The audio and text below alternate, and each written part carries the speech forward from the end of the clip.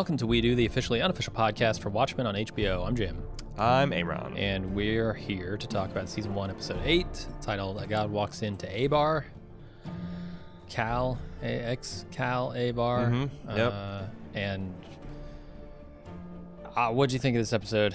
It's an amazing episode. It's one of my like, if you're just talking about singular episodes of television, it's one of my favorite ones because I feel like this is where this entire season kind of came together and revealed itself in all of its glory. And I think there's a lot of glory to reveal.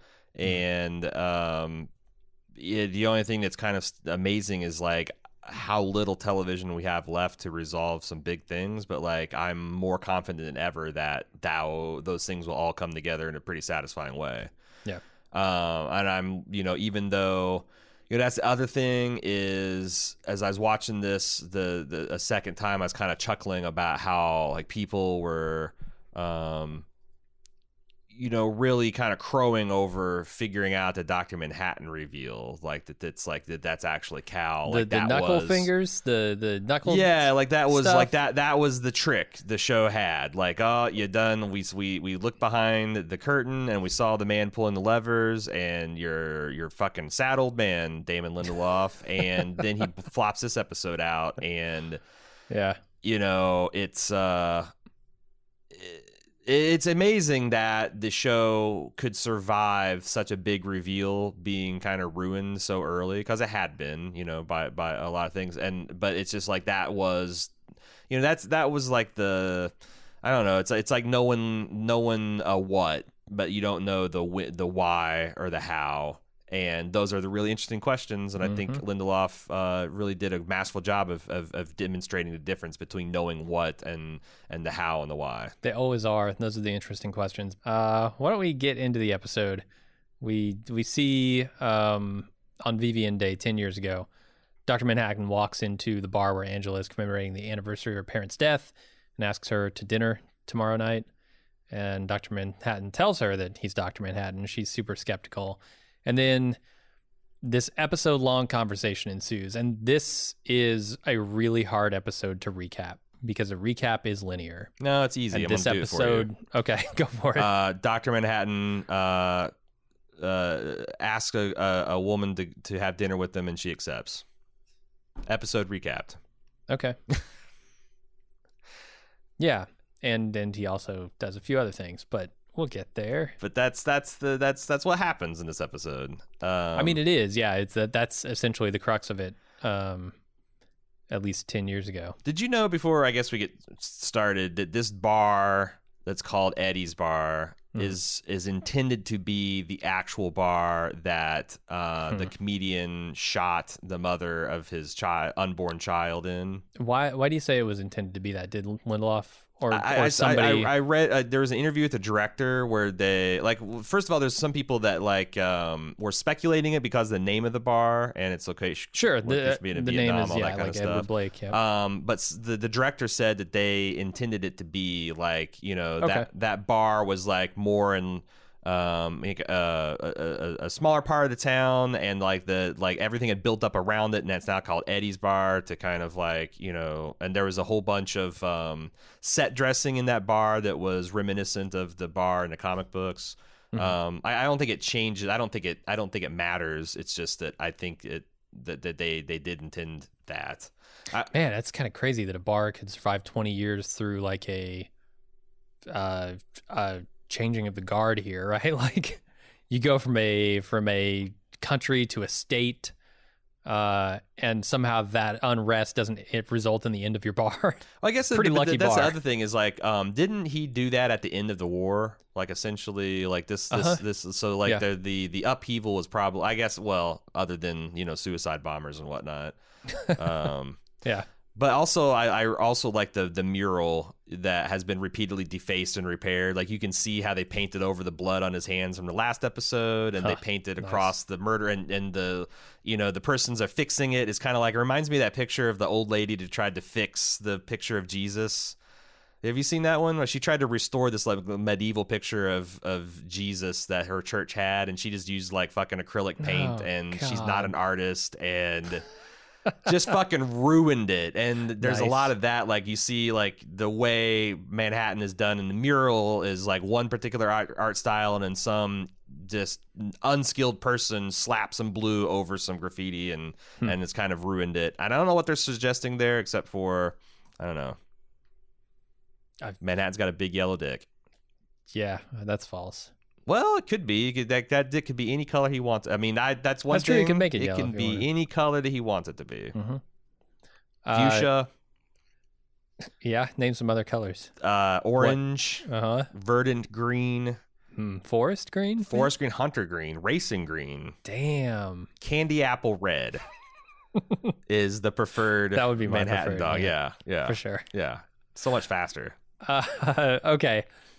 Another thing we learn in this scene when he's talking with Angela is that this stuff that's happening with him on Mars is some kind of pre-recorded event thing that's happening over and over again. Is he orchestrating it, or I think so. the way they work? I think the implication is yes, he is. Yeah, but the way he words it, I thought that there was Yeah. room to suggest that like this is a phenomenon that I've observed happening, and it just is. Like he's not taking credit for it.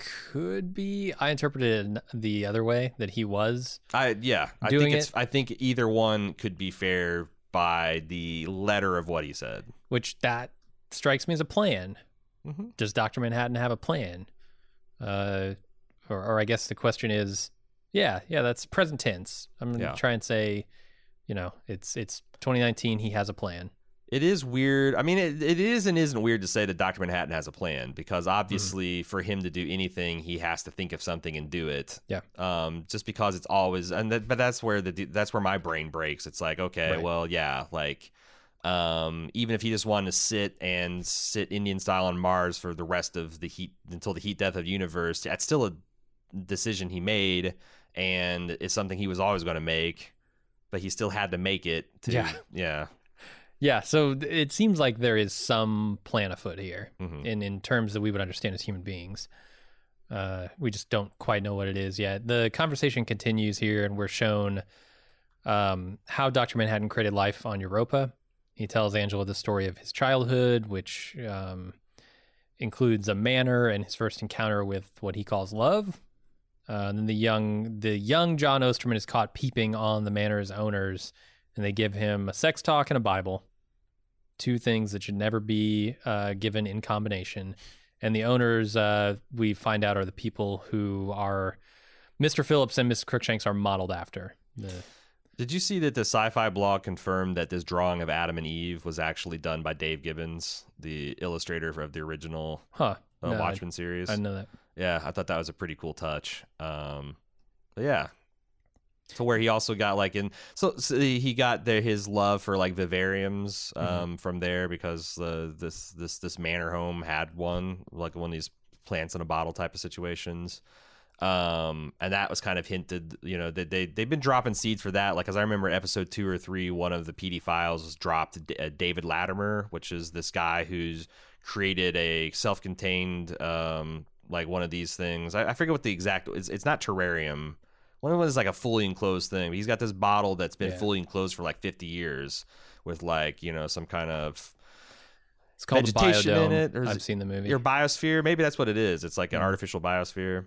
But I thought that was pretty cool. Yeah, there are a lot of inspirations here, right? Like he sees this biodome. He sees he there's something tied up with the apple and the tomato apple tree. Like, yes, I can't quite suss out what they're getting at with like him creating a paradise, a Garden of Eden for these people on Europa. Yeah.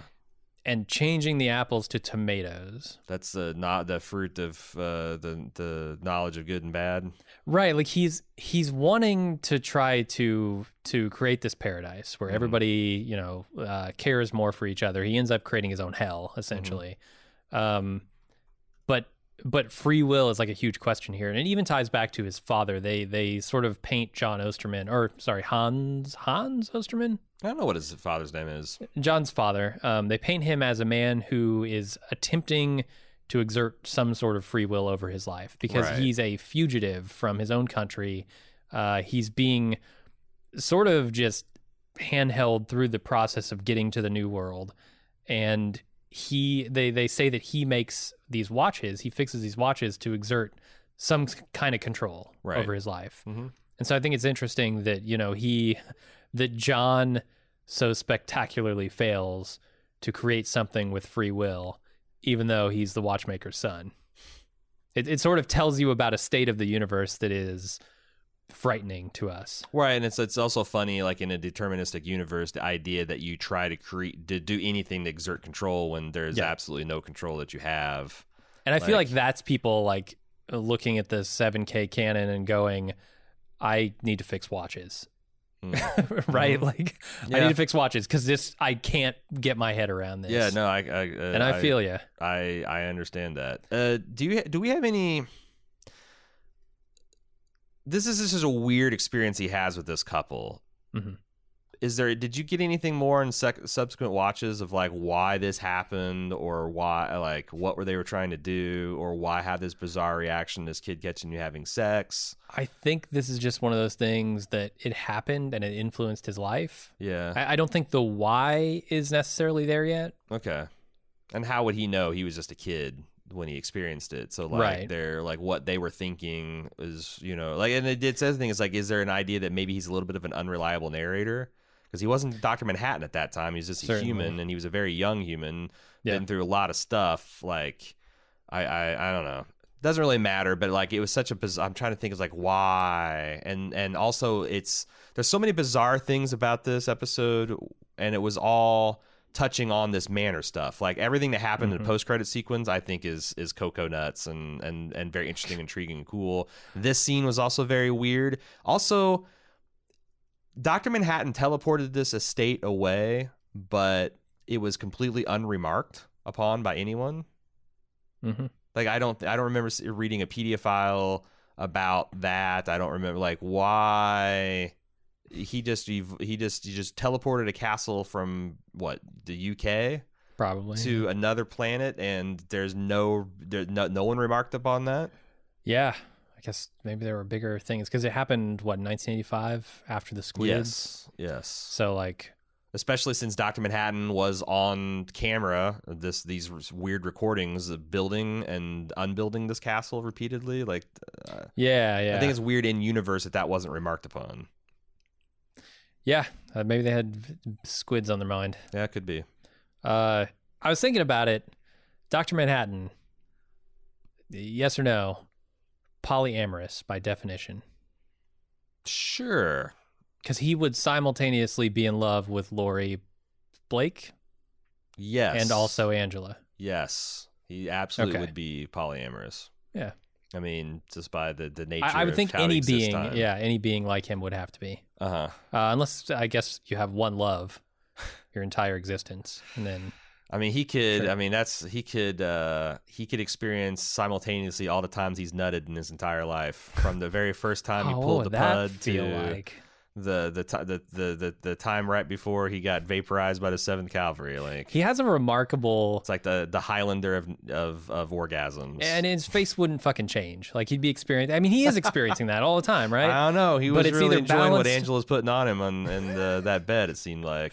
Even though his mind was elsewhere, his body was where it was. Angela's putting it on him. He's putting it on for her. Like, come on. Dr. Manhattan is being torn apart at atomic level. I think Angela's being torn apart by an atomic level. Did you see that thing? I mean, like, But every second of every day, he's in extraordinary pain. Uh-huh. Yeah, and yet his face never changes. So it's almost like he's clearly faking it. It's almost like a Hellraiser type of situation. Like the most exquisite agony and the heights of pleasure he can experience simultaneously. And it totally explains why his demeanor is the way he is. Yeah. Because there's no fear. Mm-hmm. There's no anxiety over anything. There's no happiness because it is just what it is. Mm-hmm. And, whether he's being ripped apart or he's doing the ripping, both of those are equivalent to him. Also, so he experiences this unbroken, like, we'll go with your theory because it's simpler. He's got this unbroken continuum of existence that began when he was alive. Mm-hmm. What happens when Dr. Manhattan dies? Can he rewind? Is he still somewhere in time that he can go backwards and forwards and experience that simultaneously? Or like, I assume no. Like you said, his experience is localized to him, right? Like because there's no consciousness left to like once he gets to that end of the time, once he runs out of time, there's no consciousness left to pull the book off the shelf and look at it. Yeah, that's a weird. I would think so. That's weird for me to think about as well. I mean, time doesn't end because he ends. His ability to perceive time. Huh. Ends but while when he's he alive, he occupies all points of time, his own time That's simultaneously. my guess. Yeah. Interesting.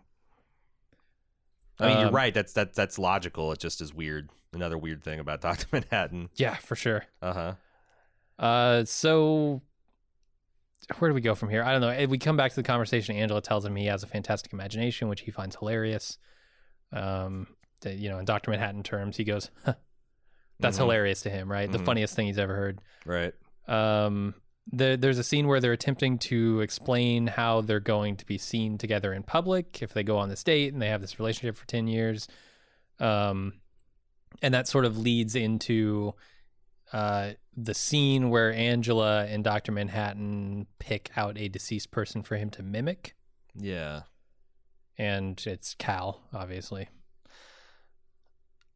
I think it's interesting the choice of bodies there because, like, in one of the things the modern racist does to say that they're not racist, because, like, a lot of modern racism, it stems from this like concept of race realism, which is just it goes back to this kind of like the bell curve theory that like there are innate differences in the average intelligence amongst the races, and the reason that like these white supremacists say they're not actually racist is because, well, by our own scientific measure, we think Asians are the superior, like the Asians are on ahead of the bell curve of whites, and every other race is behind them. I thought it was interesting that like Angela offered him an array of like white and Asian bodies to choose from, and like the black body was. It was the one she's most comfortable with. One she's most comfortable with was like, I wouldn't, she didn't even suggest it to this formerly white guy. I thought that's certainly part of the social commentary they're going for there. This point, because you maintained, I think throughout most of our live watch when we were talking, that you thought that his voice didn't change from when he went from Dr. Manhattan to Cal, and I thought it was unmistakable. There was not only like a tonal but inflection. It's clear the same actor, but he was doing a performance of Dr. Manhattan that changed when he became Cal. And I thought Yahya Abdul Mateen was just kind of killing it on all the different levels of being Dr. Manhattan. When you watched it again, do you still feel that way, that there wasn't? I mean, I don't think his voice changed much. There's a slight change. Sure. What do you think Dr. Manhattan looked like when he took off his mask? Do you think he looked like Cal, or do you think he looked more like Billy Crudup, or did he look more like the illustration of Dr. Manhattan in the comics? Because I think it's the latter. He had a generic face that we're not meant to know, obviously. So, like, the question is pointless. They don't show us his face for a reason. They're definitely they want to, in contrast to what they did with Will Reeves, they want to very much say that they're not retconning Dr. Manhattan's appearance. Okay. Or making it impossible to tell whether they are or not, which is in a sense not retconning it. Sure. So there's this line in here that says, "I'm going to forget so much more," but that's a conversation for another time, and I assume he's referring to the 10 years that he spends. I think so, yeah. Okay. He already knows the sacrifice he's going to make for her. Yeah. So then Dr. Manhattan claims, hey, we're going to be together for 10 years, and it's going to end tragically. And then her new favorite song plays on the jukebox, and he claims that in 6 months she's going to tell him to leave, which we get to see. There's a, it just fades sort of seamlessly into this fight that they have. Which I found to be a super interesting scene for Angela as a character. Because she's having a hugely difficult time dealing with the idea that he doesn't experience the fear that she experiences. Right. That he doesn't have to worry about anything. Yeah, no, because he knows how things are going to happen. That's like Adrian points out later in the episode. Yeah, there's no risk. And just like how, as a mortal, how would you have a relationship with a god? Like, how could it not just ultimately be condescending and patronizing and, you know, all the other things that Dr. Manhattan's lovers have hurled accurately at him over the years? Like, everything they say is true. He's just sad because, you know, the nature of his existence infuriates mortals. Yeah. Absolutely. And I think the risk is the important thing to note here. Like she says, I'm taking so many risks. You're not risking anything, because later we'll see that he does, in fact, take a risk to be with her. And then her idea of a relationship that's going to end sort of being not worth having at all. Like she says, if we're not going to be together, then why are we together?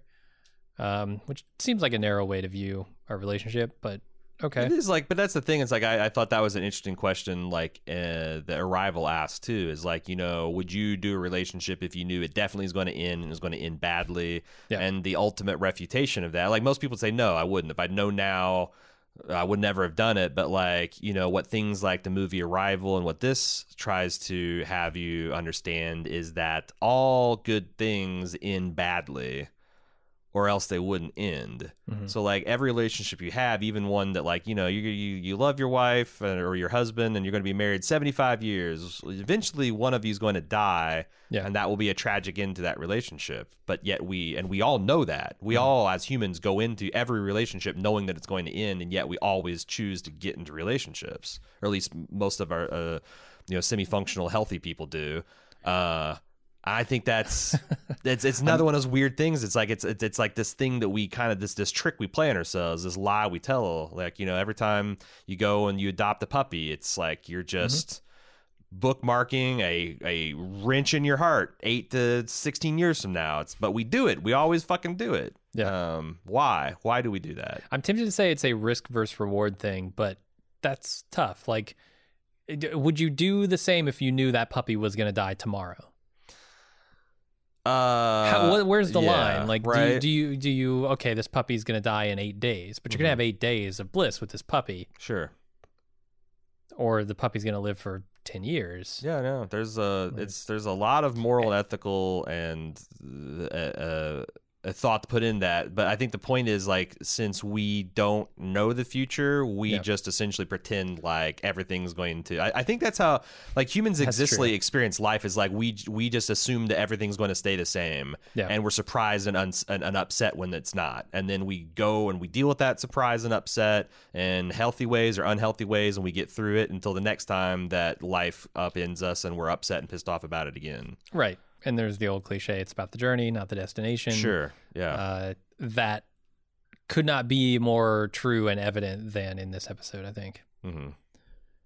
So we're 6 months after. I will say that this is a little fucked up in terms of meditation of like a race relations, because like, you know, why fight the Civil War? Why fight for civil rights? Why fight for reparations? Why do anything? Because if it's going to happen, it's going to happen, and no matter what contribution you do individually or collectively, it's going to it's already ordained. Like, it seems like this type of worldview would breed apathy, except for it wouldn't matter. Right, it can't. Or maybe it does, because it doesn't breed anything. The thing that's there is already there. Yeah.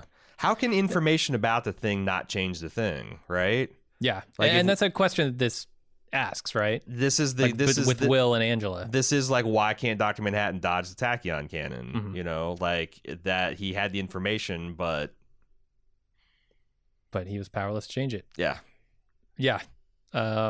Okay, so we go 6 months after, or sorry, the conversation that's happening 6 months into the relationship.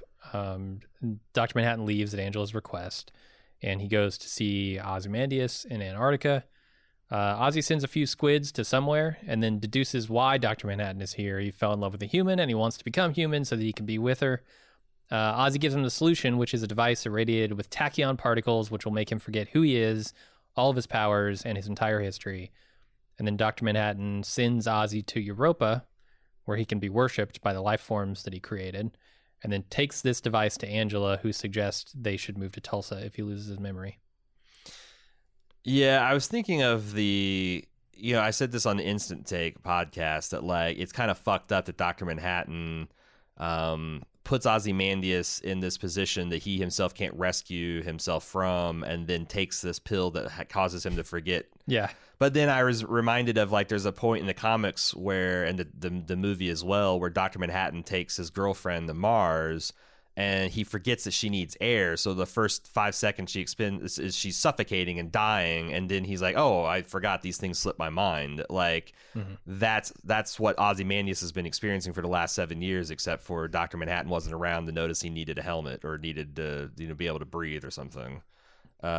It's very on brand for Dr. Manhattan to just slip his mind that he left a sentient being in what could be paradise or could be heaven or could be hell. Yeah. There's no way that Ozymandias could have known the full implant of his, and then he's just going to go and live his life, and that's that. Although I wonder, like I did on the Instant Take podcast, if that horseshoe isn't the failsafe. Because we've seen Ozymandias refuse to use it, like it's not, no, I'm not ready, it's not time, it's what. But that's because his pride was such that he wasn't ready to pull the ripcord. He wanted to see if he could save himself without having to call on God. Yeah, there's some kind of plan going on with Ozzy. I'm not sure exactly what it is and why he needs this horseshoe, but got one more episode to find out.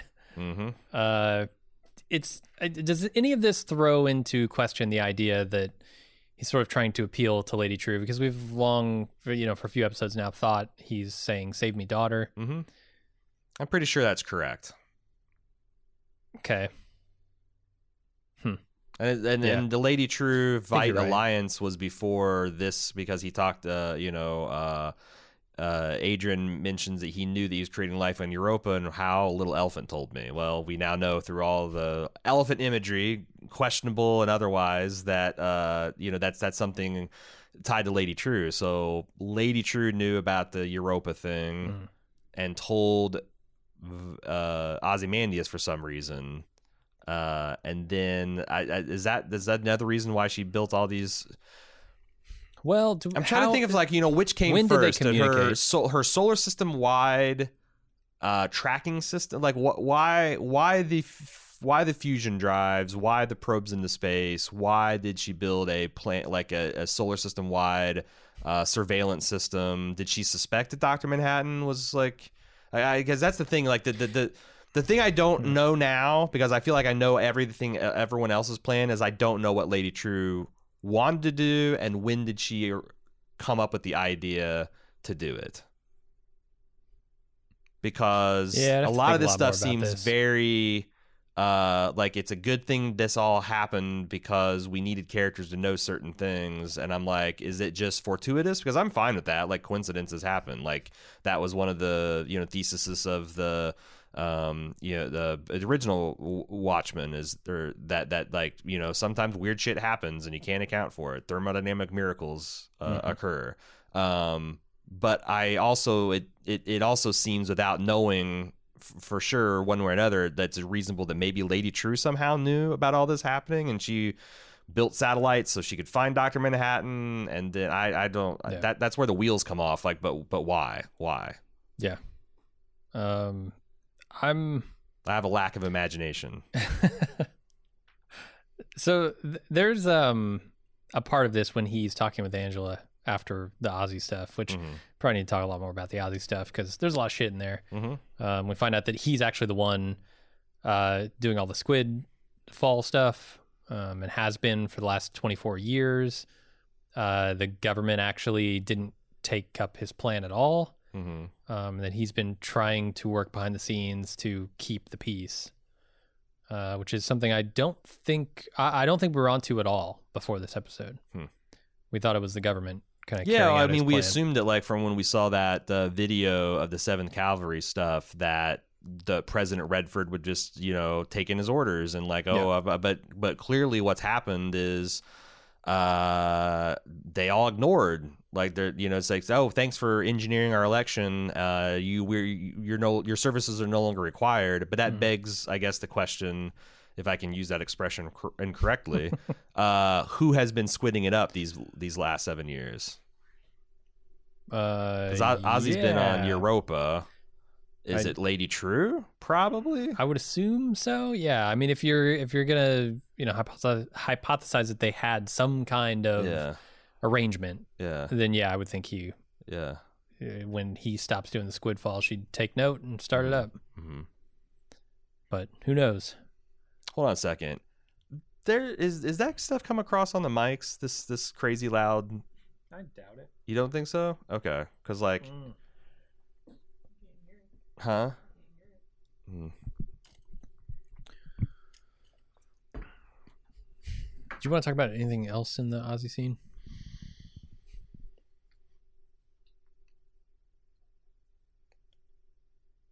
So another thing I want to talk about Ozymandias scene is something that I used to argue with my mom, because my mom would always one of the things I wasn't allowed to do is partake in entertainment that showed like magic or other arcane things, but also anything that had violence. And like I was arguing is like, well, like if like and this kind of like also had me questioning like my own theology, because like a life devoid of conflict, like think about like what a life with zero conflict looks like, and how like meaningless it must seem. And like, you know, like it's kind of like, but do people ever really, do Christians give thought about what it's going to be like in heaven? Because if you look in the Bible, or like common conceptions where you're just kind of like standing and basking in the adoration of God and like singing his praises of all of eternity, it's like, is that consistent with what we consider a satisfying human existence? Because that's what Dr. Manhattan experienced, and then said, this is stupid, fucking off, I'm going to float up into the heavens. And then Ozymandias came, and it's funny, I wish I had time to watch all 7 episodes again, because it does seem like they're telling a story of a man who was kind of delighted to have this kind of worship and like the endless potential it could be, and like what kind of social experiments he could do, and then increasingly frustration and turn to like homicidal mania at just how mind-numbingly boring it was without any kind of challenge. And once he did the thing he could do, which is like alert the outside people that he was there, then he got completely despondent. But I also thought, it's like, is this interesting that like Ozymandias always kind of showed himself as like, well, I murdered 3 million people, sure, but it's for the greater good. Here he's murdering completely virtuous beings that Dr. Manhattan made very clear to this episode are thinking and feeling, and they have consciousness, and they have self-determination, and they are perfectly aware of what's going on. The difference is that they are completely unselfish, and they're focused around others' gratification. Is this say that Ozymandias is actually an insane killer and always has been? Because there was no need to kill any of these people. It was for a purely selfish purpose. Like, he saw these people as less than... he saw these people who were inherently the type of beings that he wanted to bring about on Earth as less than, and as something he could just use for his own ends. And I think that says something profound about what Damon Lindelof thinks about Ozymandias. Yeah, and it could further illuminate the trial scene. When all of these things that he's done to these people are sort of shown to him. You know, I'm talking about the squid attack event that killed 3 million people or whatever. He sort of has to reckon with the idea that even down to its core, fundamentally, his principles were flawed. Yeah. And that he killed those people for no reason. It is weird, though, like, now that I know the whole story about Crookshanks and her male counterpart, Phillips, thank you. What is the whole deal with the trial? What is the deal with the tomatoes smashing in the faces? How's that square with them only seeking to serve others instead of themselves? Like, well, so the game warden is slightly different. I think he's the same. The only difference between him is he had personal experience with God, and also experienced the loss of him abandoning them. Yeah. But like, I don't think he's different in the way he's constructed or how his consciousness is formed. I agree. Yeah. Okay. But has he been changed somehow by those experiences? I guess is the question. Changed in a way that would alter like Dr. Manhattan's fundamental nature? Sure. Huh. I don't know. I mean, so that like, does that blow up free will or determination? I'm trying to think. That's because is that like Damon Lindelof's stealth backdoor hope that like if a being that is created purely as selfless can be corrupted to the point where it becomes cynical and if not selfish, at least certainly cynical, hard-bitten, disillusioned in life, can we as humans who seemingly were born as a selfish creature, could we do the opposite and decide to, make a permanent change to some other state? Or is it only go? Is this like emotional entropy? It only goes one way. Like you have to expend energy to create order from chaos, and in absence of that energy, it collapses into chaos. Like, are we can we put forth an extraordinary amount of energy to become angels, but then our trend is towards demon? I don't know. Yeah, no, it's a good question. Because I also, as I was watching this on subsequent times, I was thinking like, what is the point? What is the statement about humanity? What is, what is he trying to say? What does he want a audience member to take? What is he hoping? If he's an artist, maybe he just puts it out there and people, but I think most artists have probably some kind of hope of what they want people to take away from their art. I wonder what the thesis is going to be when everything's said and done. I mean, I think it's going to revolve around Angela's reactions to these realizations and these experiences, because she very clearly at the end of this episode is unwilling to accept the reality that Dr. Manhattan's put in front of her, right? That this is inevitability and it's going to happen. There's absolutely no reason to fight it, and it's both futile, but it's also what he loves about the human being that is Angela. Yeah. And maybe that's enough to just say, like, even if this is all futile, it's how we attempt to exert some control and make things better that matters.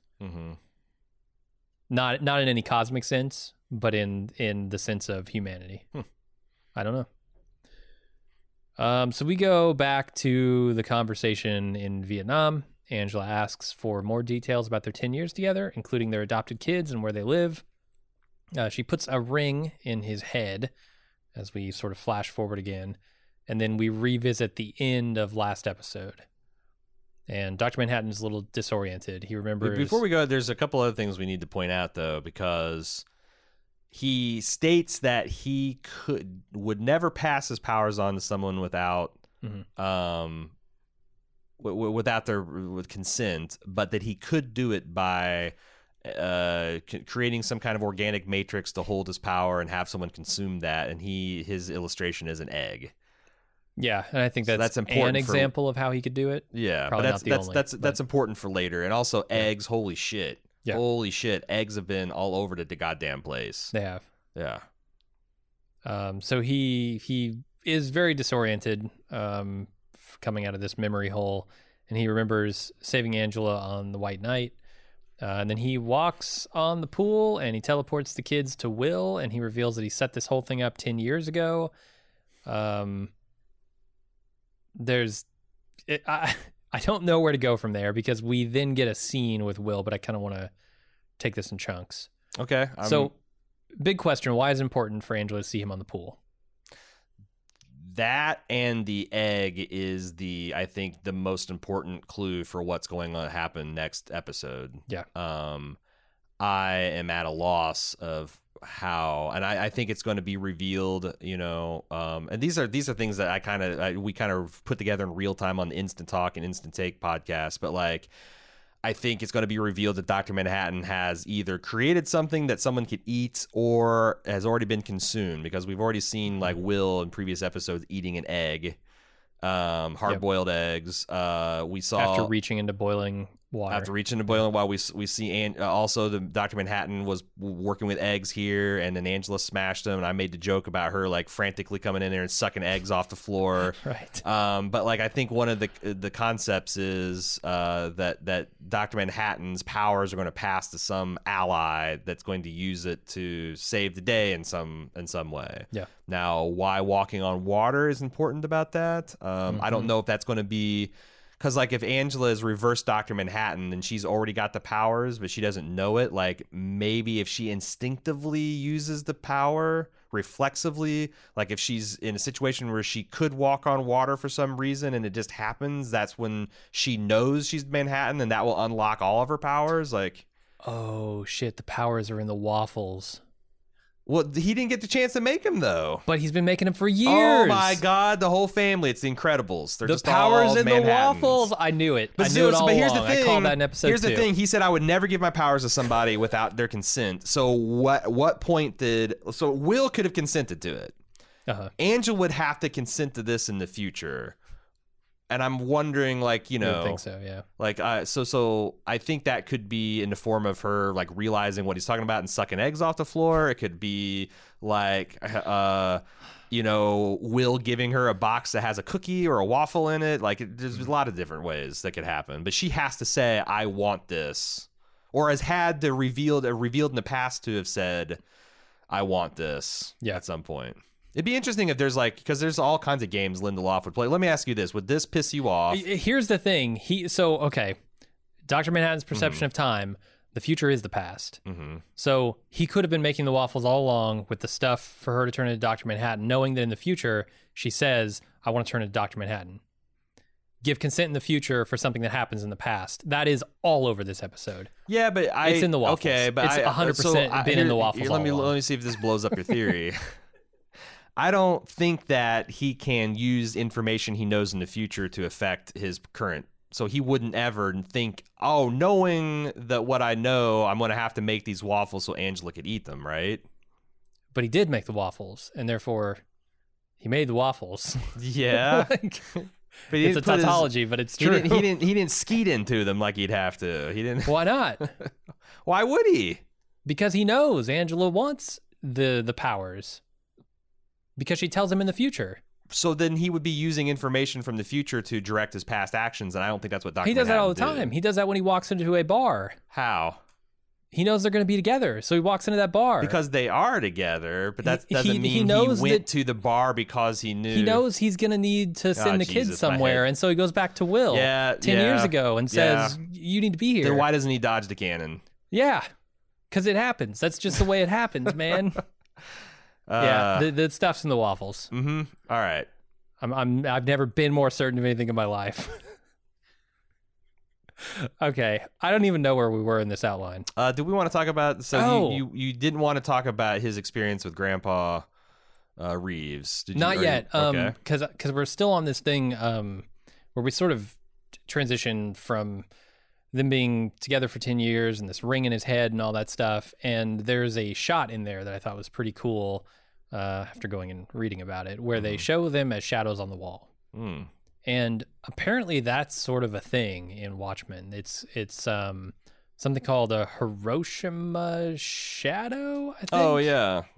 Yeah, which is like Hiroshima lovers, rather. It's a graffiti that's spray painted throughout, well, I don't know, throughout Watchmen, but a few times. The graphic novels where they show two lovers in an embrace, and it's meant to signify the incoming atomic war.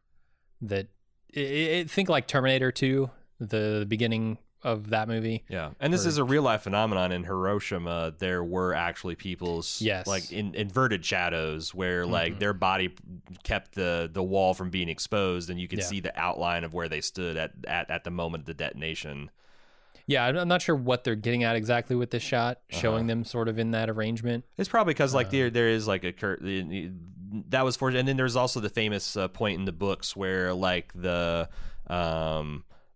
newsstand guy who's had kind of like this not antagonistic but not antagonistic relationship with this kid who's reading the comic books for free at his newsstand. Like at the moment of truth when there's going to die, they spontaneously go and embrace each other.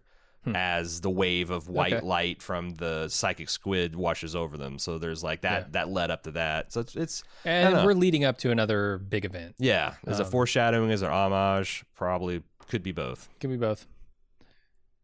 So then we go to the scene with Will 10 years ago, where Dr. Manhattan goes to him and informs him of Angela's existence. And this is where things get strange and really cool. Dr. Manhattan is being sort of used as a time bridge here to connect 10 years ago Will and modern day Angela. Telephone, you might say. Sure, that sounds about right. And Angela asks Will why he killed Judd via this time bridge, but Will doesn't know who Judd is yet. And Angela realizes that she might have just inadvertently killed Judd by asking that question. And Regina King, The realization, this real-time acknowledgement of, oh shit, this is the moment. Like she's having the same sort of reaction that John or Dr. Manhattan has to her wanting to go out and protect him. Like, this is the moment I fell in love with you. This is the moment that she killed Judd Crawford, right? Right. And you can read that all over her face. It's so good. Is this my fault? Yeah. Yeah. It's great. I really loved it. And then, you know, John, Dr. Manhattan's in the background the whole time going, oh, which came first, the chicken or the egg? Perhaps both. He's is it philosophizing while her mind is being blown. Isn't it a good thing that he's dead? Like, why does it matter where the idea came from if it's... Yeah. And then, anything else on that scene, or should we go to the waffles? Dr. Manhattan makes waffles. He knows the 7K is outside. He tells Angela, they're going to destroy me. And she decides she's not going to let that happen, so she grabs some guns. She heads outside. This is the moment that Dr. Manhattan falls in love with her, and then Angela tries to take on the 7K, which does not go well. No. So Dr. Manhattan intervenes enough to save her, but he's also blasted with a tachyon cannon and teleported away. What happened to the 7th Cavalry man that manned the gun? Did he get vaporized along with Dr. Manhattan? Because there's a person that crewed that weapon, and after Manhattan disappears, he's gone. Yeah, I don't know. I was wondering that too. I wonder if he got blasted back by the force of the blast, or did he keel over dead, or maybe. Because as I watched it, everything kind of hit me once. I just assumed like Angela shot the guy afterwards, but no, he's just gone. He was there 1 minute and then he's gone. Yeah, maybe he fell off the truck and Angela's gonna go kill him shortly after that. Turns out it's Lady True. Okay. The whole time. His lube man. Oh, maybe he gets teleported into the same place that Dr. Manhattan goes, and now he's got a... Yeah, there's a reckoning, right? Like, you just teleported me away, you motherfucker. Yeah, because that's the thing. Like, I don't understand. Like, because he said it's a 2-step process. I'll be forcibly teleported, and then I'll be destroyed. Yeah. Once you teleport Dr. Manhattan, how do you... I mean, that's the thing. Is like teleporting Dr. Manhattan, okay, but how do you destroy him? That's the thing that is the $1 million question. And I'm trying to think. This is the one thing that I'm kind of a little bit worried. I'm not very worried because so far this thing's been killing it. But like, why the 2-step process? Why teleport? I mean, I guess my idea is that they don't want to just destroy Dr. Manhattan. They want to take his powers for themselves. Okay. So that explains why they're not just wanting to blast him. But like, how do you contain a Dr. Manhattan once you've teleported him? Like, you've got a supremely powerful being, and I'm not even sure he can be killed. Like, I don't even know what it looks like to kill him. You do it with sci-fi mumbo jumbo. That's how you do it. Yeah, I guess so. But I'm wondering if that will be seen as satisfying, that like they're just going to hand wave away that like, well, that we just did it. Look, man, they connected Angela to a fucking elephant to drain her bad memory juice. Like, there's plenty of sci-fi that people will tolerate, I guess. And I'm thinking more and more this pointing to Lady True being in league with the 7K somehow. Yeah. Because we saw that they have a lot of her tech in their warehouse, but also I think only she could come up with a device that could contain Dr. Manhattan. I don't think fucking Keene's doing it. I don't think Judd Crawford's doing it. None of the dumb fucks. Well, if 7Ks are going to be able to do it. So that meteor that hit earlier in the season on the Clark farm, the Kent farm, if that's Ozymandias coming back like a lot of people have suggested, is it possible that her and Ozymandias together could come up with a way to suppress, kill, steal his power? Those are the only two characters they've established that I think could do it. Okay. And it leans right into my idea of Lady True ultimately being a villain or somehow driven by... It could honestly be that she is a direct analog to the person that Adrian Veidt used to be. The guy who thought he needed to kill 3 million people to save the planet. Because we've seen Adrian sort of come to a reckoning, like have a reckoning with that thought pattern and maybe understand that it is not in actuality worth anything, and that he did a very evil and terrible thing. And so Lady True could be sort of an acolyte who he needs to now defeat, and Angela needs to defeat. because she's gonna repeat the mistakes that Adrian did. Yeah, because it's like, we take it for granted that had he not done the psychic squid, the world would have ended in nuclear war, but not necessarily. Right. Like, you look at the Cuban Missile Crisis, like that was a really close run thing, but at the end of the day, humans like de-escalated back down. Like, robbing them of the experience of doing that might have done more harm than good. Like, he's taken for granted that what he did at least delayed thermonuclear war on the planet, and I don't know that is actually an evidence. He did something and there was no nuclear war, but like, we don't know that there would have been nuclear war had he not. It could have been just Nixon blusters and whoever the premier over in Russia blusters, and neither one of them launched the nukes, because why the fuck would you? Sure. But yeah, we'll see. We go back to the conversation in Vietnam, and Angela asks about the terrible thing that's going to happen to him, but he won't say anything. And she agrees to have dinner. I didn't want to say it until we got to the end, but I think this is an incredibly elegantly written episode. Oh yeah. Like the framework of this episode and just the way that it conveys this strange relationship with time, and free will, and everything that it's going for. It's going for big ideas, and yet it's set in this fucking bar, essentially. This tiny hole in the wall.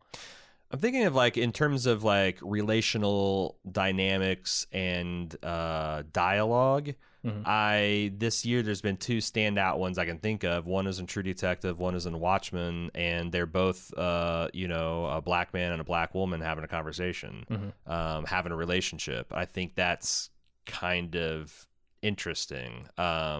This is like one of the better kind of like I there's so many things are amazingly written. I thought like Dr. Manhattan threaded the needle of being like playful and flirtatious, but also still being kind of like Dr. Manhattan.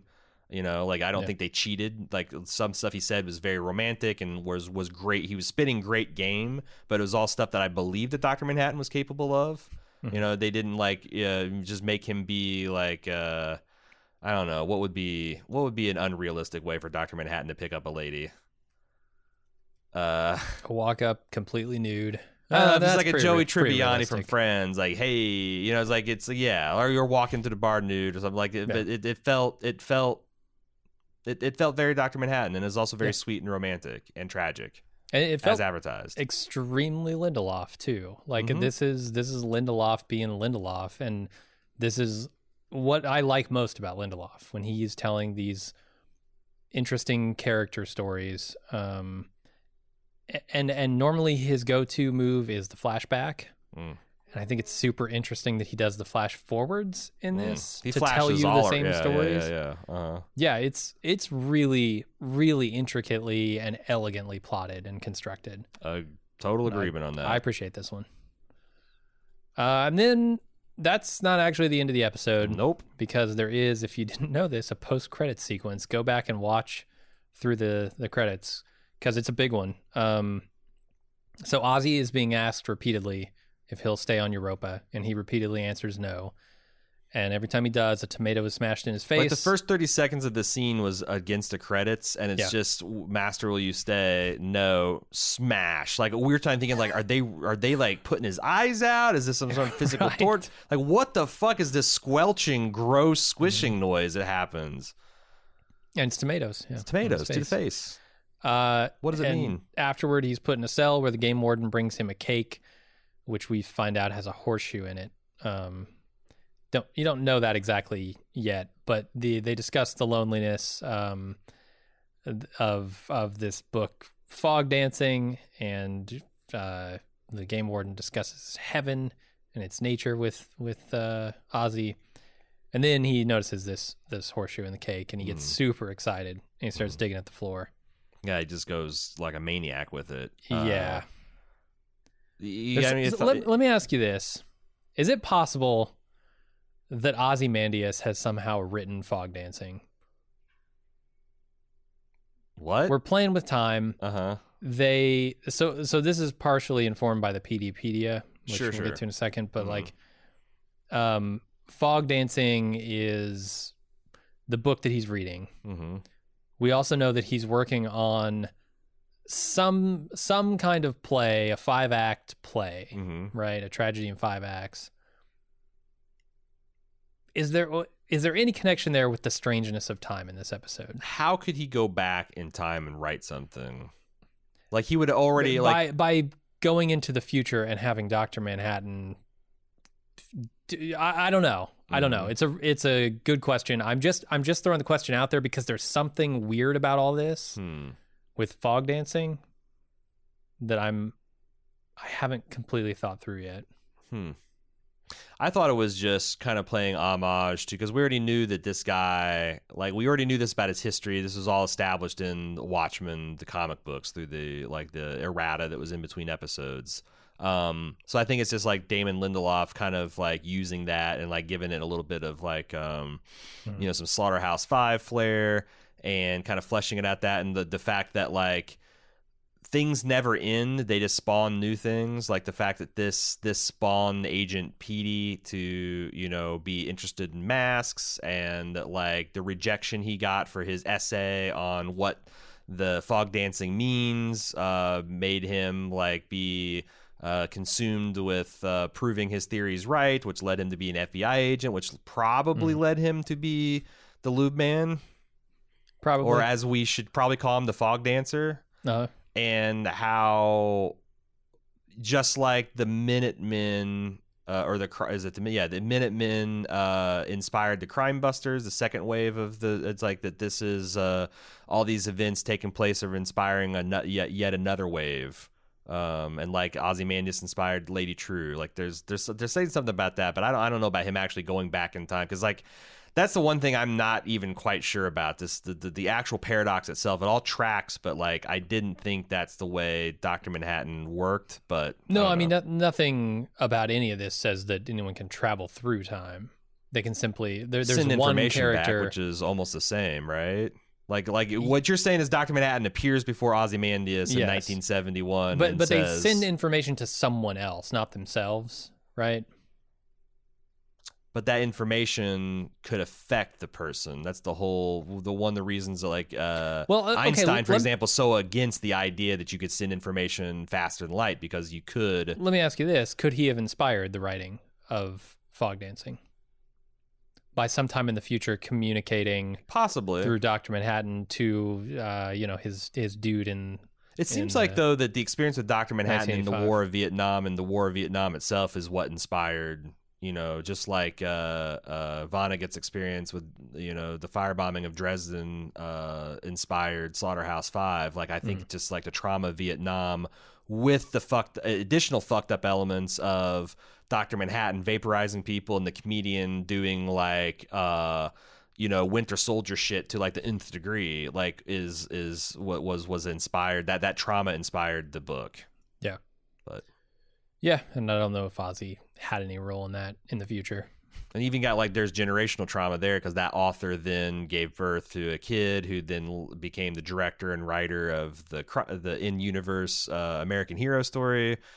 Did you know that? Oh, is that true? Yeah. Huh. That he's like the son of the guy who wrote the Fog Dancing and who was the architect of the plot or architect of the story of the Psychic Squid stuff, is the actual sire of the person who made the American Hero story. Interesting. So there's some other stuff in this conversation that I think is kind of worth thinking about, when the game warden's talking about heaven and, how he was sort of Adam and he was there for the creation of this world, and that's what kind of soured him on the whole thing.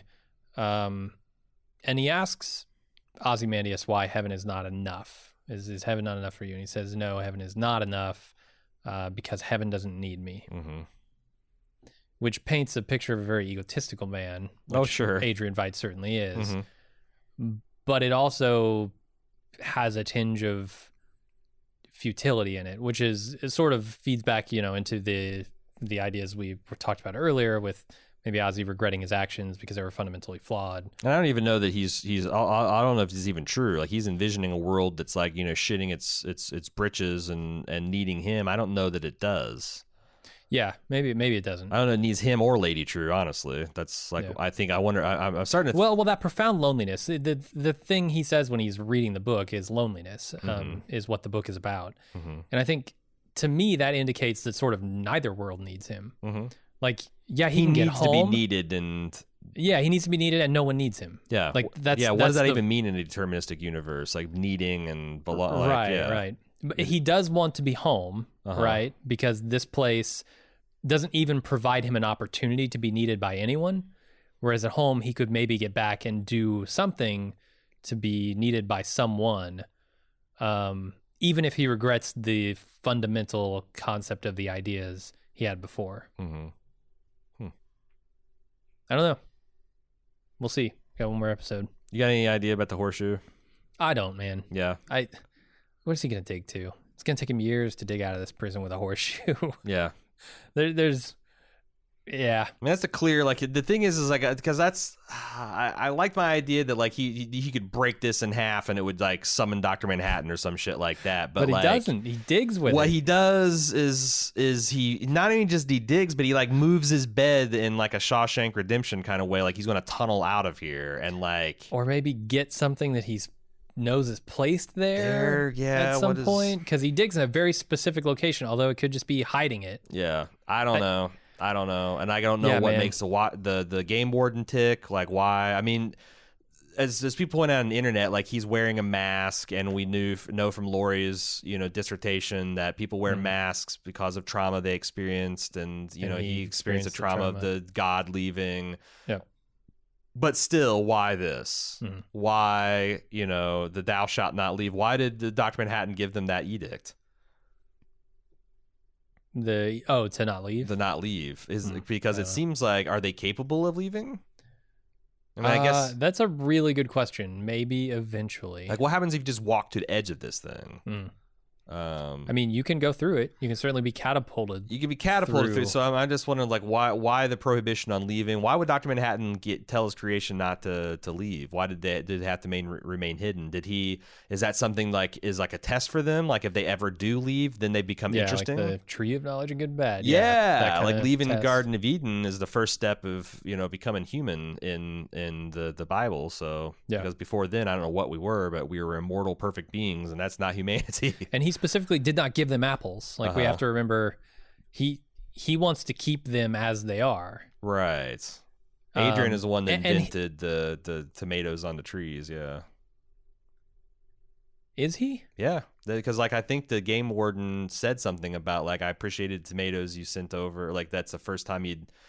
Yeah, I got the idea that he had genetically engineered those trees, that they didn't exist in the original version. Can't remember. It's been like, that's episode 2 or something. That's forever ago. Yeah, couldn't tell you. Okay, what else we got? Do you want to talk about the PD files? Yeah, let's do it. Okay, first up, there's a memo, Fog Dancing, which is Agent Petey. So a couple things that happened. Apparently, shit has gone down in Tulsa. They talk about destruction raining down from above. Not only has Agent Blake gone missing, but there's unidentified subjects number 1 and number 2, which were redacted. There actually says the conspicuous absence of redacted and redacted gives an indication as to the identities of the remains, but like, what is that? What is the redacted thing? Like the absence of. Yeah. But then there's also unidentified remains that they may be Agent Blake, which we know it's not. They have hazmat. There's martial laws under Tulsa, and the hazmat teams are. So my guess is that the 7th Cavalry led off with some kind of portal technology. Instead of dropping squids on them, they dropped some kind of munitions, or I don't know what. Could be. But that was shocking to me, that something like this big in universe happened, and we were not privy to it until we saw this out of universe thing happen. Right, which I assume we'll see next episode. Yeah, and then he finds this copy of Fog Dancing in Wade's bomb shelter or squid shelter, and this kind of led him to this, like, kind of introspective discussion of the novel itself, and that he also found this particular magazine that was from this. I don't. What was this magazine? It was like something.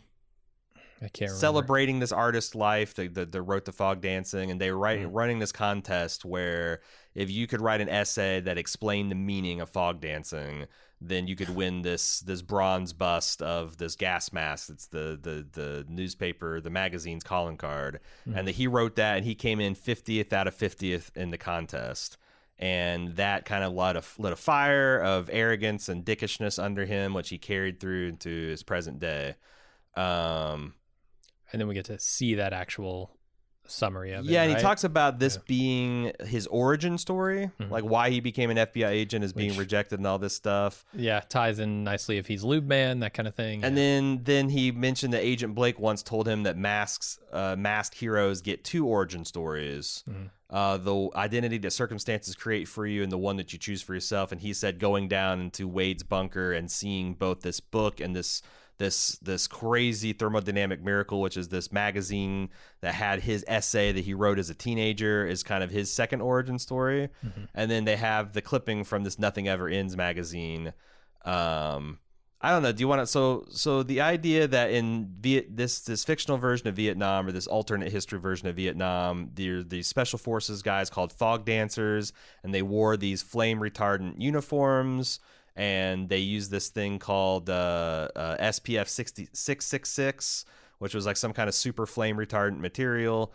And they would go in and do like the dirtiest of dirty deeds in the jungles of Vietnam.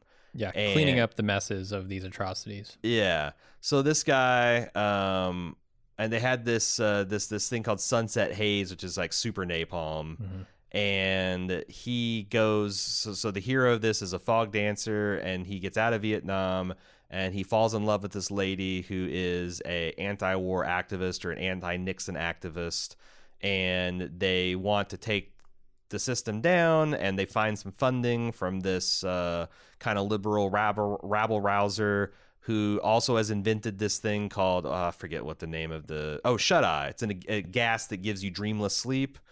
And they go and they find this factory where they have they made all these weapons and stuff, and they go to blow up this factory, and they realize that this guy who's named Mr. Dow owns the company, makes Shut-Eye, and this thing is not just a sleep aid, but it also is a mind control agent that manipulates people into revolting against power. And that he realizes that all the dreams that he had and all the things he'd been doing, that he thought he's doing of his own free will, were actually things that he was influenced under this gas.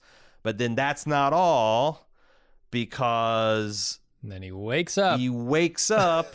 And finds out that he was injured in Vietnam, and he's being nursed back to health by this woman he thought was his freedom fighter, and that they think that he can make a full recovery from his injury because he got too much a whiff of this Sunset Haze. Haze. And the thing is that he's to cure him, he's got to take Shut-Eye for the rest of his life. So then he decides to shoot himself in the head because that's the only way he can get rest. What does this all mean? I don't know, man. I mean, it's kind of it's a little Dr. Manhattan-y, the idea that the waking of the realization that the things you thought you were doing in life were already predetermined by some other entity, and that there's no way out and there's no way to end except for death. Like, yeah, I mean, PD in that memo describes the book as nihilistic and surreal, with an unreliable narrator, that kind of thing. So it's Agent Petey that's Lube Man. Probably, yeah. What does that mean? I don't know how they can. Well, okay, so there's a part in this book, this fog dancing book, where they are sort of about to be killed by the Mr. Dow or whatever, and a guy comes in through the vents. Rawhide. Yeah, Rawhide comes in through the vents and saves them. And I think a lot of people are speculating that that's Petey as Lube Man is going to come in and try and save Lori, try and save Dr. Manhattan. Like, be a super slippery John McClane and just kind of shoot basically, through those vents. Yeah. Huh, interesting. Which is a possibility. It's also it also makes sense now that why Lori would have some kind of attraction to him, because she knew either subconsciously or maybe she just smoked him out a long time ago that he's also a mask and a vigilante, because he's an FBI agent that's defying the Keene Act by being a costumed hero. Yeah, I don't know. I do hope that they attempt to explain in whatever way they can Lube Man, because it's the weirdest fucking thing in this entire show, and it's also the least explained thing currently. Yeah. So, yeah, and the do thing something. Is, like, I would have said before this episode that I didn't need an explanation for Lube Man. I don't think I do, but like it seems like we're going to get one anyway, because there's no way they dump this much information without this becoming right. Vital for understanding the plot for next week. So Wouldn't it's Lube think Man, so. it's eggs, and it's walking on water. Mix those into a bowl and it's waffles. Don't forget the waffles. Until combined, and you get interdimensional waffles. I don't know. Yep. And this is the reason why I think cliffhangers suck as endings, because they're not answering the why, they're not answering the how, they're just answering they're teasing the what, is what I was trying to say. Yeah. I'm always far more interested in how people are going to react to situations, what it's going to mean for the people involved in those situations.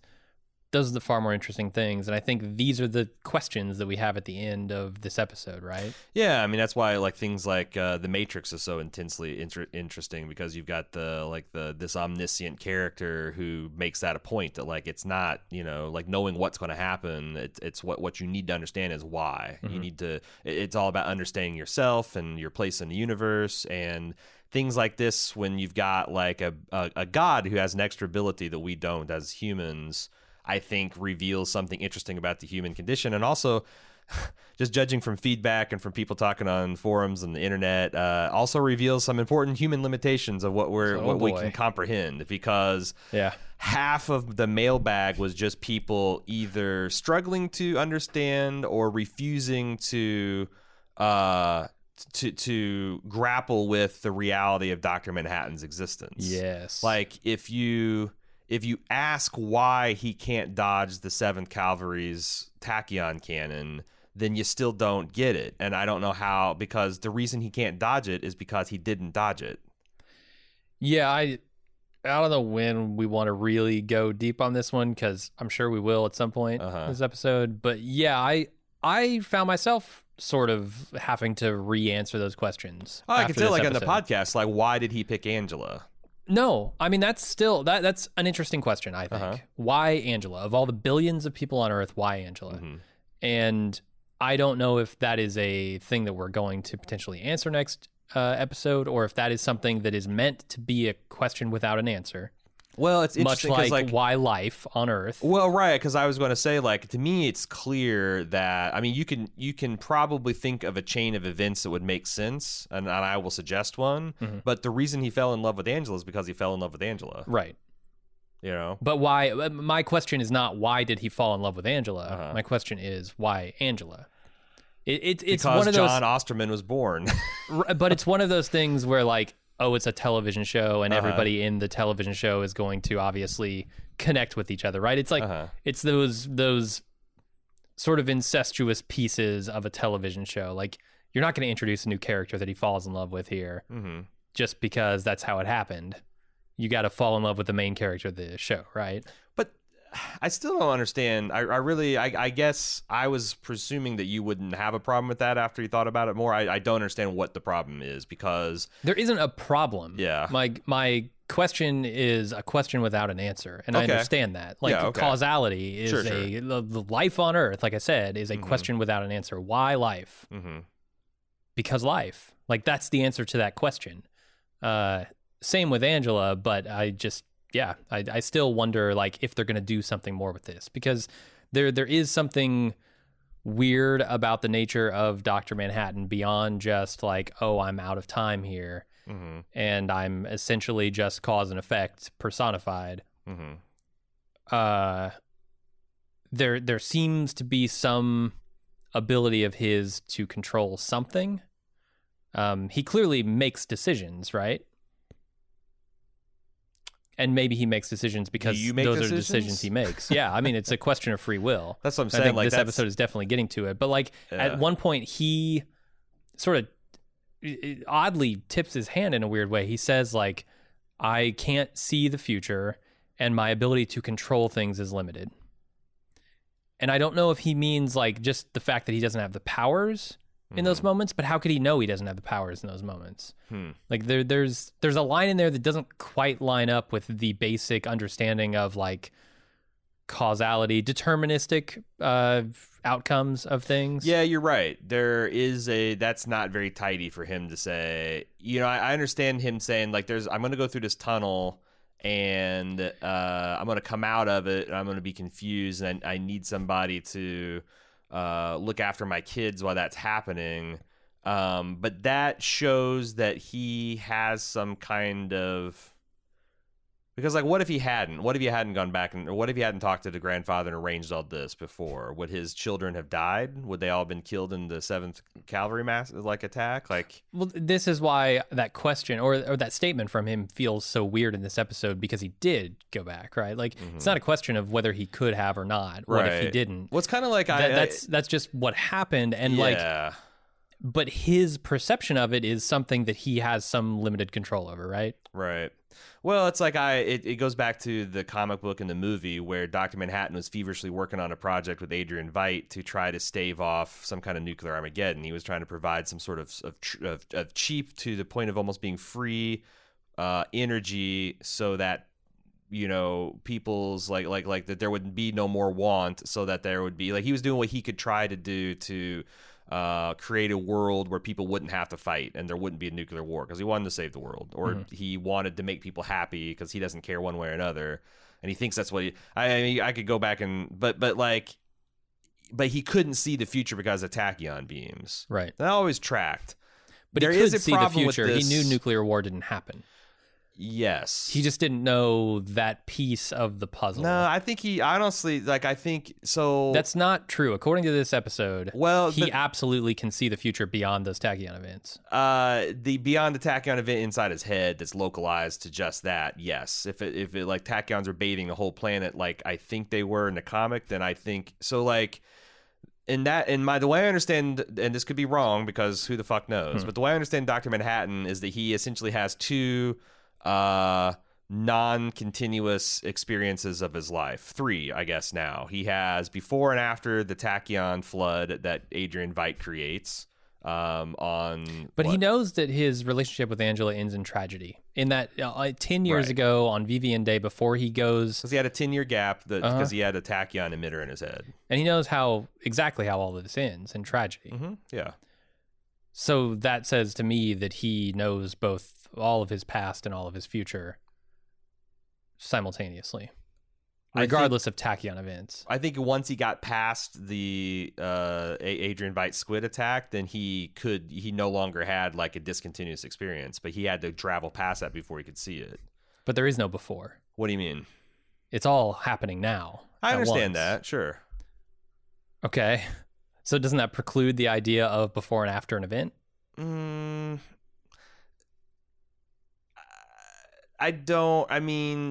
just going with what Dr. Manhattan says. He can't see past a certain event, which means he absolutely could not see his future at that point. And then you're saying that, like, at a certain point in time that he was going to move past that thing, and now he could see, and he can clearly see his past. Yeah, maybe it's a case of the show not quite lining up with the movies or comics, but I'm hesitant to go there because, like, but no, your problem is with the comics too, because as this seeing how Dr. Manhattan survived the squid attack, then by your logic, he absolutely should have been able to see past that and be aware of it. Right. What I'm saying is maybe the logic in the two is different.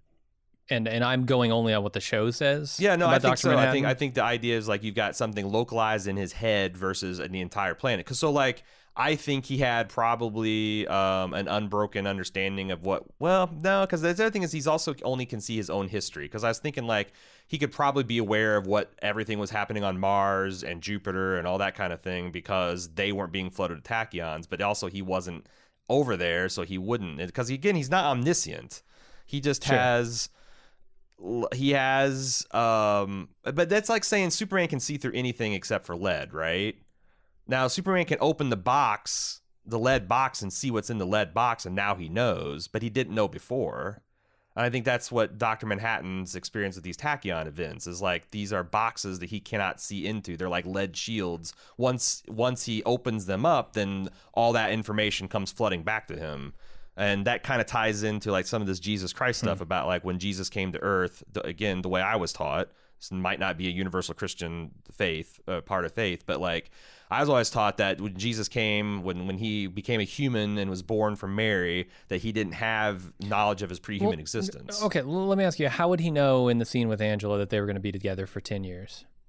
Because at the end of 10 years, she's going to beat him to death, beat his head into the hammer and pull that ring out. Once that ring is removed, then not only does he know, then not only do he have awareness of what happened while he was in the tunnel, but he also had awareness of what happened after, because the ring. Yeah, that's exactly my point. Are we arguing the same thing here? Just I don't know, because like, what is the difference between flooding Earth with tachyons and flooding Dr. Manhattan's head with tachyons? That's, I think, is the crucial difference. Yeah, fundamentally, I assume there is no difference. I don't know why you'd say that, because, like... But I don't know why you would say otherwise. It's the difference between me blindfolding you and me shrouding the entire world in darkness. Like... Okay, but if his perception of his life is limited anyway to his localization of his body and his form, then what's the fucking difference? I mean, this is good stuff, because I'm sure there's lots of people on both sides of this argument, but I think I've fully articulated it. I don't think there's anything I can say that's going to... And I totally think you're wrong about that. But... I mean, that's fine. I totally think you're wrong. Yeah. So I just lack... I think that there's a vocabulary that doesn't exist to explain fully the concept of Dr. Manhattan. And as you say, these are, this is a man, or two men, Alan Moore and Damon Lindelof, trying to describe an existence that they themselves cannot comprehend from a common framework that they share with all of humanity. So like there is multiple translation problems here. But, yeah. Absolutely. I mean, like I said, it's like I guess, so you're saying that both the movie and the television series and the comic book, I guess, are all flawed in the same way, which is, either Dr. Manhattan... No, I'm not even... I've actually sort of absolved myself of the idea that there is a flaw there. What I'm saying is that he knows both his past and his future beyond any kind of tachyon event, and he's powerless to change it anyway. So it doesn't matter. Like, yes, he knows that Adrian's going to set off a squid attack and that's going to stop a war, but he also can't do anything about it because... But why does he... So what... so the other interesting question, and this is some evidence here, is that he won't tell Angela what tragedy befalls her, but he knows it's going to happen, right? Is this similar to like him not telling Lori that like, hey, no matter what's going to happen, like 3 million people are going to die in New York and there's going to be a squid attack and there's nothing we can do about it? Like, he didn't, it didn't seem like he was withholding information. He said, and that's the other thing is, does Dr. Manhattan ever lie? Because I don't know why he would. He seems like he's unfailingly honest, not because it's like a fault of his. It's just like he doesn't have any other choice than to like the idea of like hiding information would just not occur to him. So like, why wouldn't? I understand why he wouldn't tell Actually, I don't. I don't understand why he's being coy about the nature of the tragedy. It seems like that's because he was coy about the nature of the tragedy. Like that's the thing that I think is most frustrating about this episode, while simultaneously being the best thing about this episode, is that you cannot attribute like any sort of like free will or anything to him. Like he does it because he does it. Yes. And that's the end of the statement. That is the end of the line of questioning, period. Yeah. And that goes back to that is extremely frustrating to people, especially in television, because you're used to trying to get into the heads of the characters and understand why they do the things they do. And this confounds that entirely. Yeah. And I think that like the Watchmen universe is like, do we want to talk about the difference between the deterministic and indeterministic? Because I feel like the Watchmen universe, the Watchmen universe by its name and its analogy to John Osterman's past as a watchmaker's son, is a deterministic universe. Like everything that happened in the universe, including the creation of Dr. Manhattan, was ordained from the Big Bang. Like the hydrogen was going to coalesce into stars. They were going to nova. They were going to make a planet that's the third rock around the sun, and eventually a man would become a god. And then like all those things, like there is no free will in this universe. Yeah. Do you believe that? For the most part, yeah, I think I do. I couldn't like really provide a vigorous defense of it. Or even articulate a counter argument. Because there's a lot of science, and we'll get to that in the feedback, but there's a lot of science that suggests that we humans make decisions before we actually consciously are aware. Yeah. Let me be careful. The science suggests that our bodies take action before our brains tell us to do it. Before our consciousess center activates. And I don't know, because like I honestly I don't like the idea that we live in a deterministic universe, because it seems like no, I don't think anybody does. The way I square it is, I think that moment to moment we are deterministic, but like we have the ability to change the internal conditions of our machine. Like, you know, we can, like, in any moment, whether we're going to snap at someone or take it in stride, or we're going to pick A or B, is depending on like where our like brains are at and the chemicals flowing through them and the electrical impulses of our nervous system. But we can choose to do things like get a better night's sleep and take better care of ourselves and, you know, meditate. And then we would be less likely to be snappish and angry and make rash decisions in the future. But I don't know if that's just me bullshitting myself, because the idea that like I could step aside and say like, oh, I'm going to start getting better night's sleep because I almost killed myself by being rash in a car the other day. That could be like maybe a person whose slight brain chemistry was a little bit different would not be able to change that. So like I could be fooling myself. And now we're into quantum mechanics, and I'm really out of my depth. I have no conceptual understanding. But of that I mean, like a lot of the world that we live in doesn't make sense if like the why we punish criminals is completely stupid if we live in a determinist society. Like there's you're punishing people for things that they can't help. No, and this is why people are having such a hard time grasping the concept of him not being able to step out of the way of that canon. It's because it doesn't feel good. It feels really fucking bad to us as human beings who want to, at the worst, pretend that we have some kind of free will. We want to believe our lives are like a novel that's unfolding as we're turning the pages, instead of like it's a novel formed and already written with a beginning and end, and we're just reading through it. And I've seen it explained like that. Okay, think of like a movie, right? Like you play the movie of your life. You can watch it, but you can't change it. It's just the movie is what the movie is. Right. And whether you have seen the movie once, twice, 400 times, you knowing what's going to happen in that movie gives you no ability to change it whatsoever. Yeah. I don't like that, because that's still an observer outside of the experience itself, which Dr. Manhattan doesn't seem to be. Dr. Manhattan is part of the experience. So he's both like the observer and the subject here. And that analogy doesn't quite track for me, because he could, you know, go and cut his own fucking film, right? And splice it into the VHS and change the VHS tape or the DVD or whatever in that weird analogy that I've constructed. But like it's something else beyond that. There's also another, like, so above and beyond the stuff we've already talked about, there's also something, a novel kind of paradox that I think that they introduce into this, which is they sent information backwards through time, which, you know, we were talking about last week with the kind of like, I guess this works in this universe because they do have tachyon particles that can travel faster than light, whereas tachyons are just a theoretical particle that like most scientists don't think actually exist in our universe. So I guess maybe I've withdrawn that, because like I was thinking like the idea that you created this paradox by Angela asking something that that is a hard paradox and that shouldn't be able to happen because you shouldn't be able to send information backwards in time. But yeah, it's a science fiction, so never mind. Okay.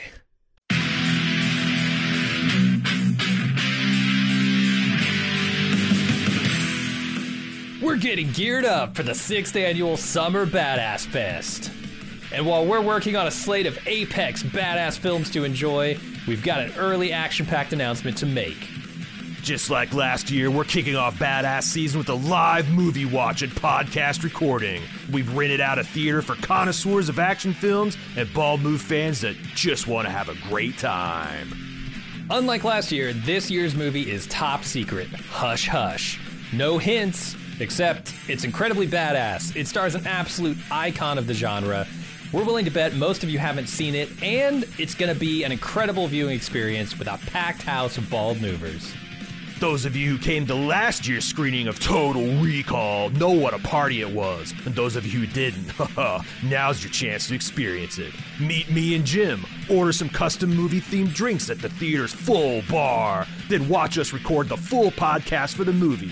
We reserved the venue over twice the size as last year, but seating is still limited. It's happening Friday, June 21st at 7 p.m. in our hometown of Cincinnati. Get full details and buy tickets at baldmove.com/live. Cincinnati's actually a pretty great city to visit, and we've got lots of details for side adventures on our event page as well. The Reds are playing the Boston Red Sox in their fantastic Riverside Stadium. The thrills of Kings Island just minutes away, and I'll be leading a kayak trip down the scenic Little Miami River on Saturday. Again, get full details and get your tickets now on our Badass Fest 6 page at baldmove.com/live.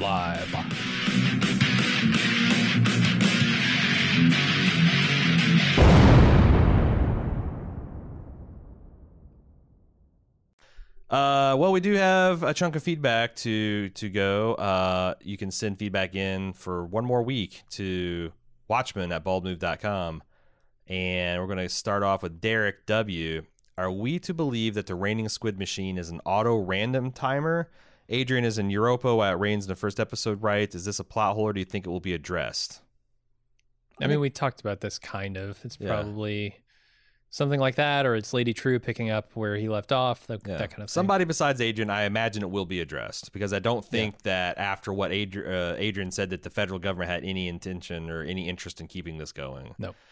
Or maybe they did, like maybe, I don't know, is there, like, I don't know enough about the universe. So it's like, was there like a 6-month period after Adrian disappeared that like the squid storm stopped for a bit, and then the government's like, oh shit, we got to get this going. Like it's possible. Yeah. Who knows? We'll probably find out tomorrow. I'm sorry. We'll probably find out next week. Caitlin, I imagine most people are going to be speculating on who or how Dr. Manhattan's powers could be passed to someone, but did you get the impression they could be taken? Whereas bar conversations with Angela felt explicitly like he could give them to someone, but he made a point about not giving them without consent. I'm not a Watchmen expert, so I may be off, but my impression is of Dr. Manhattan that he's sort of a tragic figure in the fact that he can't or won't stop a tragedy he knows is going to happen. He doesn't strike me as a type that would give his powers to someone so they could save him. Do you have self-preservation instincts when you know what's going to happen to you? And if you're constantly being torn apart because you're simultaneously in all points at time, wouldn't you also be constantly being destroyed by whatever the 7th Cavalry is doing? He rebuilds himself after being destroyed in the chambers, so he's not rebuilding himself after being destroyed in whatever we are about to see. Does he simultaneously experience his own death while he is alive? Well, we don't know that there's nothing beyond his life beyond being destroyed this time, right? Yes. He doesn't say anything about it, but that doesn't mean it doesn't exist. Yeah, and also I was trying to think of alternate ways you can interpret tragedy, like the relationship ending in tragedy if he in fact doesn't die. Yeah. Maybe she dies. Yeah, I don't know. Mm-hmm. I don't know. I don't know. They're all good questions. Because, yeah, how do you kill Dr. Manhattan? That's what I keep coming back to. And like you said, with the sci-fi gun, and that feels wrong to me, but we'll see. Jason says, man, what an outstanding episode. This laid so much groundwork while also being spectacular in its own right. Are we leading up to a very complicated ending where the 7th Cavalry aren't as bad as we're led to believe? In episode 6, we get Judd's confession by Will's flashlight machine that the robe was just his granddad's and that's why he was keeping it. It got me thinking about what we've seen the 7th Cavalry actually do. They open up the show by shooting the police officer but not killing him. We have them defending themselves against cops coming to their hideout. We've got them attempting to kidnap someone we know was not actually in danger and was working with them the whole time. Is it possible we are missing something? Much of this show has been leaning on empathy and not understanding other people's struggles. Does this go for the 7th Cavalry as well? By the way, I'm a black guy living in America, so I'm not trying to be one of these secret white supremacist assholes crying about how hard it is to be white in America, but more so the walking a mile in some other person's shoes. I mean, it's pretty easy to look at the stuff Keen says and go, that's bad guy. Mm-hmm. Yes. Judd, man, it's really fucking hard to justify Judd's actions in my mind. I mean, but like, I'm kind of with you, Jason, that this could be some kind of Obi-Wan Kenobi certain point of view bullshit where it's like, you know, these guys are playing a role that's in the greater good to bring some kind of something in the same way that the squid was like an evil act, but if it's saved off, like I could see that. But like, I think if anything, they're patsies. Yes. For Lady True's plan. There you go. Because I was going to say, like, there's nothing that can make me think that like the rank and file 7th Cavalry are like good people the way I would understand those words. Like they could have, I mean, you know, I can have pity for like poor ignorant people that don't see a way out of society, like kicking against the goads and trying to take the system down and doing all that kind of like you know, it's not easy to be poor and white in this country. Absolutely. But like, yeah, what you said about them being patsies, like, I don't think that they're like consciously working towards something good. Yeah. They might accidentally be working that. They might be manipulated into doing something that's in the greater good, but I don't think that's what's in their heart, if that even matters. Yeah. Pierre, I want to point out a few threads that have been tied together by this latest episode. I've been working on an idea lately, and I want to throw it out here to see what you think. Lindelof discussed the season's relationship with the original material a while back using the following quote. They will, however, be remixed because the bass lines and those familiar tracks are just too good, and we'd be fools not to sample them. Those original 12 issues are our Old Testament when the New Testament came along and did not erase what came before it. Obviously, Dr. Manhattan is the Christ of Lindelof's New Testament. He is a portion of God that was brought down to humanity's level. He walks among us and is able to sacrifice himself to save other humans, seemingly. Also, if high school literature class has taught me anything, it's that head wounds automatically make people Christ figures. Ha ha. Is it head? I guess like he did have the crown of thorns. I was usually hand and like side wounds, but yeah, he did have the crown of thorns. Foot wounds too. The most interesting part of this parallel comes when John is telling Angela that he could distill some of his divine essence into organic matter that could be consumed, bestowing gifts upon recipient. Is this not a metaphor for communion? Sure. I have the feeling that John will die for the sins of mankind, and in the process, he won't just turn Keen into superhuman. He will cause all of humanity to ascend at least somewhat. I think he will use the world clock in some way to distribute his understanding of time and the universe to all of humanity, elevating them. Holy shit. Wow, how do you get to that ending of a television show? That would end storytelling. If all humanity was Dr. Manhattan's, like, you don't, there's no more seasons of Watchmen. No, unless it's a temporary effect. Yeah, maybe. Or like I said, like is Dr. like we talked about this on the Instant podcast. Like, is Dr. Manhattan as a person? Is that is the way Dr. Manhattan is inevitable result of being Dr. Manhattan, or is this Dr. Manhattan seen through the prism of John Osterman? And if you had a John King Manhattan, he would be a racist prick version of Dr. Manhattan. And, you know, if you had an Ozymandias Dr. Manhattan, would he just be this preening, self-righteous prick type of, like, I don't know.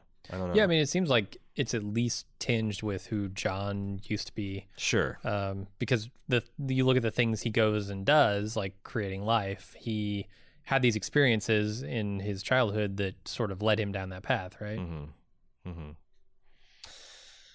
Moving on to Alex, Dr. Manhattan is going to be transported back to the 7th Cavalry headquarters to be killed, and we know Lori is currently being held hostage there. I can imagine some sort of meeting between the two. My question is, do you think that Dr. M truly loved Lori like he does Angela? This past episode seemed to me like Dr. M experienced love for the first time since becoming Dr. M for Angela. Will this cause conflict for Angela/Lori and Dr. M? If he had to choose which one to save, who would it be?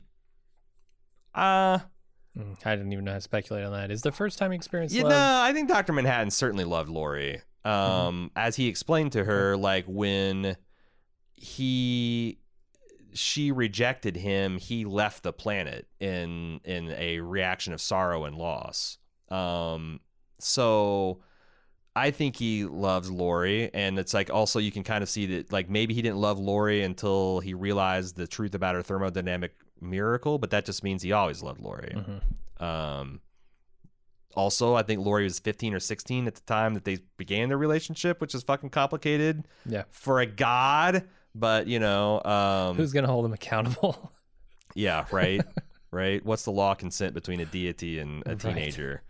Probably not 15 or 16, but you know, what's time? It's a flat circle. So that's She will be 35, and therefore I'm a she 7-year-old. is 35. When I I'm guess. fucking her, I'm a 7-year-old boy just fleeing the Nazis I don't even like joking from about Germany. this. When I'm gross. I'm also being torn apart by tachyon cannon, et cetera, et cetera. I'm just saying what he would say in court. Yep.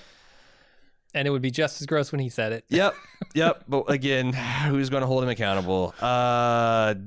So I don't even know how to begin to answer the question of who he would save in some kind of conflict between Angela and Lori. No. Yeah. I really don't. Yeah. So, John, I often get into arguments with people about so-called paradox. I'll tell you what, I have an opinion on who he should save. It's Angela, because Angela's got kids. Okay. Lori chose not to have kids, and that was a choice she made, so there's no one depending on her. So, yeah, she's Angela. John, your kids are riding on this. Come on now. Oh, John. that reminds me of something. Final scene, the postcard sequence. Ozzy says he has 8 million children at home. Did he say million? It says million. In the subtitles, I looked at it. It says million. What the fuck? I assumed Is that a typo? He was rounding up to billion. Me too. But has to be. The subtitle differs. Well, HBO subtitles have not been 100% on point. Yeah. So I'm going to say no. I want to say they just, Jeremy Irons slurred a little bit, or he misspoke, and yeah, because there's not 7 million people on Earth. Maybe there are 8 million 7K, and he's somehow the father of the 7K. Oh my God. Oh my God. That's a lot of Rorschach masks. John with an H. This isn't actually an omniscient being. I often get into arguments with people about so-called paradoxes that think they exist in time travel movies and shows. People assume that an event from the future that is an initial cause of an event from the past, and that event has to happen to create the future that created that initial event, without which the future doesn't exist and therefore cannot create the event that creates the event in the past, and therefore doesn't happen is some flaw or paradox or plot hole, and it never is. Right. Since Einstein, we've known that there is no scientific reason why time flows in one direction, why events flow from cause to effect rather than reverse. Time as we understand it, as we experience it as humans, is an illusion. If time is an illusion, what is it? How would you see it from outside the illusion? It's a dimension. Then there is the multiverse theory, one of them anyway, which I'm sure you're familiar with. This suggests that in every moment and all possibilities... in every moment, all possibilities exist until the moment actually happens in time. The wave collapses into a particle, and when that happens, one timeline happens, but that's just in your universe. The multiverse theory suggests that every other possibility also happened, spawning new timelines elsewhere, new universes for every possibility that did not occur. One component of this isn't often discussed, though, is for that to happen, time would have to exist and not be an illusion. I guess I want to take your word for it, John. For these multiverses to spawn, they have to exist in a flowing time that forks off moment by moment in a direction towards the future. To someone outside of the illusion of time, though, there is no moment to moment. There's only the all-time. To see time as it really is or isn't, you'd have to see all the waveforms collapsed. Each timeless moment of possibility would collapse to a single particle that they did eventually become. The probability disappears because it's already happened in the all-time. I don't know what that means. I don't know why time has to exist, because it seems like it's entirely possible for the universe to be an infinite number of possibilities that then slowly collapse into a big bang. Like, why can't that be the way the world works? I don't know. Or the universe, I don't know guess. enough about quantum mechanics to even begin to approach that topic. So here's an interesting thing he introduced. He says there's split brain experiments used to treat severe epilepsy where they sever the corpus callosum, that is a communication bridge in your brain between the two hemispheres. That's shown an interesting side effect of how the brain delegates behaviors and cognition to separate regions. If they show your left eye, which talks to the right hemisphere of your brain, a picture, your right hand can draw the image shown, but the language center, which is in the right hemisphere, cannot see the image or describe it in any way. When you ask the left hemisphere to explain this behavior as to why you chose to draw this image, it then makes up a story explaining why. The way that the brain does stuff and then makes up a story of why it's done is mixed up in the paradox of free will, which we've already discussed. The brain's ability to explain events as the story is implicated in the free will experiments, where they've shown with MRI machines that the brain activity that initiates an action begins before the person consciously chooses to make that action. In essence, we're doing actions and then afterwards explaining why we chose to do them. Our conscious experience of the world is the story we are telling ourselves. The problem with Dr. Manhattan is that he is both existing as a fourth-dimensional being, but also as a time-bound one. He's like the split brain experiment. One hemisphere is the God being outside of time, and one is the man living within a timeline. You can ask him questions like, why didn't you kill the 7th K guy before he teleported you away? But that's asking the right hemisphere to explain why they drew the picture just then. You can make up a story to explain it, but what happened really was that a timeless being's experience is just disconnected from the time-bound one, or only partially connected or loosely connected. The capacity to explain it, not just in human language, but inside a human brain, doesn't exist. Yeah, I think that's kind of what I was getting at with the VHS, movie of your life kind of problem with that analogy. He's got one last paragraph in him. There are parts of him available within his bigger conscious experience that still understand who he was before he became Dr. Manhattan, so he wants love and companionship, but he's also aware of the infinite that removes meaning from those things. There's part of him still connected to the human man, but he wasn't born a god. However, he's not just a man either. The man version of him can experience all the points at time at once, but can't change them. He fell in love with Angela over 10 years of living with her while also not remembering that period at all. He always loved her, but he also just met her. He's both just becoming Dr. Manhattan while also having always been him. There's a possibility for anything to happen, but also everything has already happened and there's nothing you can do to change it. He has free will in the same sense that we all do. That is, we don't, but we tell ourselves a story of how we do, and that story is vital for us to believe. Interestingly, studies have shown that people who have been convinced that they don't have free will are much more likely to do antisocial things. We may actually need the lie to function. So no, they can't be inherently more likely to. They're just, that's how it always was going to be, right? They were always going to come to those conclusions. If that study is true, then that blows up the concept of determinism, because information changed a person's behavior. Right, which should then inform that person that, in fact, you can have an effect on the outcome of this thing, and therefore nullify the results of the test altogether. Like, yeah, that test doesn't work, in my opinion, but I'm not a scientist. Yeah, that's the thing. Is like I like thinking about this as much as the next person, but my brain's really hurting right now. We had lots and lots of people's takes about free will because it's an inherently fascinating concept. Unfortunately, we've been going at this for several hours, and I don't think we're going to solve the nature of free will, determinism versus not. I don't know, maybe one more hour? One more hour and we get it? Yeah. We'd solve one of the... I feel like we're really making progress. Really? And then we can move on to like a working theory of consciousness? Okay, yeah. Just another hour? All in a day's work. And we'll be good to go. What I am very certain of is there will be a final episode of Watchmen that will either make all this make sense or flip over the table completely.